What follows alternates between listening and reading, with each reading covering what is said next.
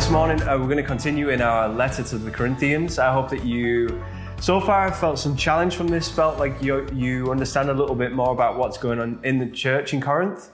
In the short sense, things are bad.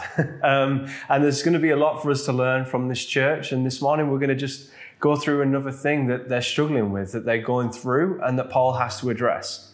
If you remember last week, we were talking about finding a church that was in disunity. That wasn't all united looking at Jesus. And we talked about the consequences in our lives if we were to do that. And the other things in our lives that our gaze and our eyes and our hearts inevitably go on to if we're not keeping them on Jesus. So I want to say, if you have missed the last two talks, you can catch up on our podcast stream through your iPhone or through SoundCloud. You can even go back and watch them on YouTube. If you've missed any of them. And I would just encourage you to do that. As a church, we're going through this letter together, and I'd just encourage you to keep together in this. But this morning, we're going to kind of cap off chapter 1 by looking at one of the key things that Paul talks about in this chapter. And I'm going to open this up as we go. I've got some funny stories to share with you, but we're going to open this up together and just see what it is that Paul's saying and how that's going to apply to our lives. So 1 Corinthians, we're going to read from 18 to 25. For the message of the cross is foolishness to those who are perishing, but to us who are being saved, it is the power of God. For it is written, I will destroy the wisdom of the wise, the intelligence of the intelligent I will frustrate. Where is the wise person? Where is the teacher of the law? Where is the philosopher of this age? Has not God made foolish the wisdom of the world? For since in the wisdom of God, the world, through its wisdom, did not know him, God was pleased, though, through the foolishness of what was preached to save those who believe. Jews demanded signs, and Greeks looked for wisdom. But we preach Christ crucified, a stumbling block to the Jews and the foolishness to Gentiles. But to those whom God has called, both Jews and Greeks, Christ, the power of God and the wisdom of God. For the foolishness of God is wiser than human wisdom, and the weakness of God is stronger than human strength. So there's a lot to unpack in there, and as ever, Paul's words are kind of like a tongue twister, but we're going to unpack it together, so stay with me this morning. I want to start by telling you a story, actually. It's kind of well known. Those who follow American football, there's a famous game all the way back in 1929. A man called Roy Regals, he's playing in the Rose Bowl, and he's playing for the University of California. And there's this, what was so memorable about the game was this moment in this complex game that would stick with Roy for the rest of his life. It was in the middle of this complicated play, and Roy ended up picking up this fumbled football. And he snatched up the ball, and he ran for 65 yards. Like, it was incredible. Until he was just stopped short of the goal line. He was just tackled short of the goal line. Roy Regals had a problem, though. He ran the ball to the wrong goal line. He was running the wrong way. The fans were the wrong fans who were screaming and cheering. They were the opposition fans. And until his death in 1993, Roy would be known as Wrong Way Regals. I mean, the poor guy, that one moment for the rest of his life. And why am I telling you this story? Well, because the same thing can happen in church, actually. It can also happen if you're a Christian. If you don't keep your eyes on the goal that Jesus sets out for us, we can inadvertently spend an incredible amount of energy helping the wrong side without realizing it. And Corinth had fallen into this category. It had fallen into this trap. So what was happening here? What do I mean by they'd fallen into a trap? Well, since Paul had planted this church in Corinth, that congregation had gradually deteriorated into this arrogant, wrong-headed, squabbling community. And it was on the verge of losing its testimony as a God-glorifying local community of Jesus. They had gotten to a point of bragging about incidental things like who would baptize them, how smart they are, how clever they are. And pride had led them to elevate human cleverness over the good news about Jesus. Their status and their wisdom had become something to boast about, just like the rest of the world, just like the opposite side, the other team. In short, the gospel's heart was being trampled by the feet of this humanistic intellectualism. And the gospel message and the simplicity and the beauty of the cross had become second place. So let's look at what Paul's saying here, and I will explain this because why I think this is so important, and why, when we have a grasp of this, why this is so important to you and to me today. So Paul starts in verse 18, and he says, "For the message of the cross is foolishness to those who are perishing, but to us who are being saved, it is the power of God." And what Paul's saying here is something that's very true, even today. Would have been true in Corinth at the time, and that is the message concerning the crucifixion of Jesus and its benefits to believers. Frankly, to non-believers, think about all the people you meet and interact with in the world and all the people in Corinth in that time. Actually, to non-believers, the idea of the cross and the power of the cross is a ludicrous idea. I mean, think about it, the notion of it, the belief that one man, one perfect man, could die in the place of an innumerable amount of people. And all that sin, all that shame. And with that one sacrifice, the payment is made. It's all gone. And this is applied to everybody, freely to everybody who believes and puts their faith in Jesus. It was about a bizarre of an idea that could ever be around in the first century. And it's still a bizarre idea today.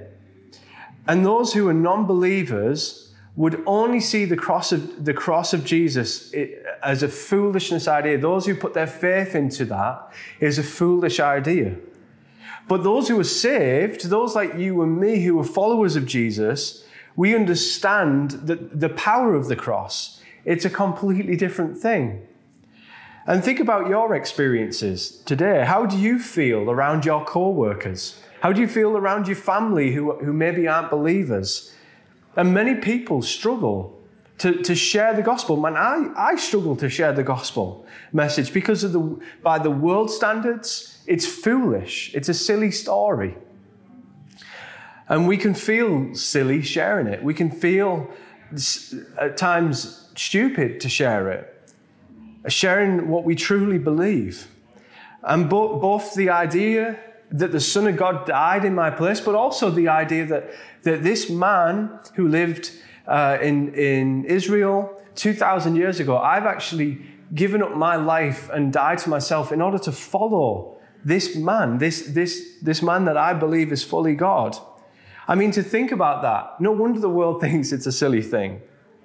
And actually, the word used by Paul to describe how people are seen who follow Jesus in Corinth at the time, the word that he uses to describe them is the Greek word for moria, or it was a word related to the word moros. And that's where we get the word from, which is moron. And from a world's perspective, which was true in Corinth and still today, you listen to the media, you listen to so-called intellectuals, and their stance is still the same. Only a moron would believe the message of the cross and live a life of self-sacrifice in light of what the cross means. But for believers who have been delivered from a life of hopeless bondage to sin and choosing to pick up their cross and to follow Jesus, Paul rightly calls this, it's the power of God that's in that. And we can talk again and again all about the testimonies, all about the real lives that have been transformed by the message of the gospel and how it's been demonstrated through that cross. And then we see Paul back up what he's saying in this message about the cross with a reference to the Old Testament. He alludes to Isaiah 29:14, where Isaiah speaks these words. He says, "I will destroy the wisdom of the wise, the intelligence of the intelligent. I will frustrate." It's this beautiful poetic words from Isaiah that he's speaking on behalf of God. So the context around this verse that we read from Isaiah is really important to what Paul's alluding to here. And that is that Isaiah is speaking to this struggling northern kingdom of Israel, and they're caught in this trap. There's the general of the Assyrian army. He's poised almost like a rattlesnake, just coiled and ready to strike at any moment. And the people of Israel, they're convinced that this merciless enemy was about to destroy them, about to wipe them off the face of the earth. And they're stuck in this dilemma with a question either to follow the wisdom of humans and of man, or they could listen to God's calling through his prophet Isaiah. And rather than respond to God's call to repent and to turn to God for supernatural deliverance from the situation, Israel instead chose to follow human wisdom of politicians who basically said, hey, we need to align ourselves with Egypt. They're the closest nearby superpower with enough military aid to defend us against the Assyrians. And they basically said, forget this religious obsession with repentance and holiness. And instead of they relied on human force, human wisdom, and human power. And Israel, actually what they do is they compromise, not for the first time, the relationship and the calling that they had from God to be different from all other nations around them. They were called to depend on God rather than the things and the men and the wisdom of this world. And you can read for yourself in Kings 17 all about that, how that went down for them. And you can guess it wasn't good. They had to pay the price for their decision. And Paul, by alluding to this passage in Isaiah, he's reminding the Corinthians that God's plans and methods may look foolish to the world, but it is not about looking clever or intellectual. In fact, he says, even the foolishness of God, even the remnants of God's thoughts, even God at his worst, is still so much wiser than human wisdom. That's verse 25. There's a real beauty in the simplicity of the gospel. The world may call it moronic, but it is the power of God for salvation, and it is the only key to an abundant life. I'm going to show you a picture now, and it's a picture that I think does a really good job of showing the simplicity of what we believe as a gospel message. On one side, we have a man, and on the other side, we have God. And in the middle is this gulf, right? We describe this gulf as sin, the thing that separates us from God. At the bottom of this hole, the picture that you're seeing is a ladder, and it shows how humans try to get across on their own with good works, with charity, church attendance, morality, philosophy, spirituality, even academia. People try and outsmart themselves to get there. And these are all humanistic attempts to bridge the gap between God and man. But then in the middle is this large cross, and it's shown as a bridge, and there's a man on top of this bridge, and he's walking across, and it's by faith in Jesus alone. Faith in his death and resurrection. And that's it. That is the simplicity and the beauty of what we believe. But I can't tell you how many people I've shared that image with, how many people I've explained that image to, and they've laughed at me as I've shared that message. Intellectuals have laughed at me, drug users have laughed at me, prostitutes have laughed at me, factory workers have laughed at me. These are just to name a few people that have laughed at me when I've shared the gospel message with them. And let's admit it to each other. When we experience that, when we experience feeling stupid for what we're sharing, and people talking to us and saying, wow, you must be so stupid to believe that. How could you believe that? When we get those reactions, we can shy away from sharing the good news of the gospel, of the fact that Jesus has actually really changed my life. We need to remember that this cultured, intellectual criticisms of Christians have been around since the early days of the church. But that's what makes the gospel so beautiful. Because the gospel is simple, you see, for everybody. And despite the criticisms, there are still millions upon millions upon millions of people who hear the gospel message and respond to the name of Jesus. Because the gospel message, regardless of age, of nationality, of education, of background, of race, it is simple for you to understand. But not just understand, more importantly, to accept the gospel message. And regardless, of what's going on, the church has received this feedback right from the beginning. And persecution right from the beginning. And people calling us stupid right from the beginning. And people saying that we don't know what we're talking about right from the beginning. And that's still today. The media will continually look down on us. Co-workers will continue to laugh at us. And family will continue to make jokes about us. But that should not and does not change our approach. We stand firm in the simple gospel message. God will one day destroy the wisdom of the wise. That's what he says.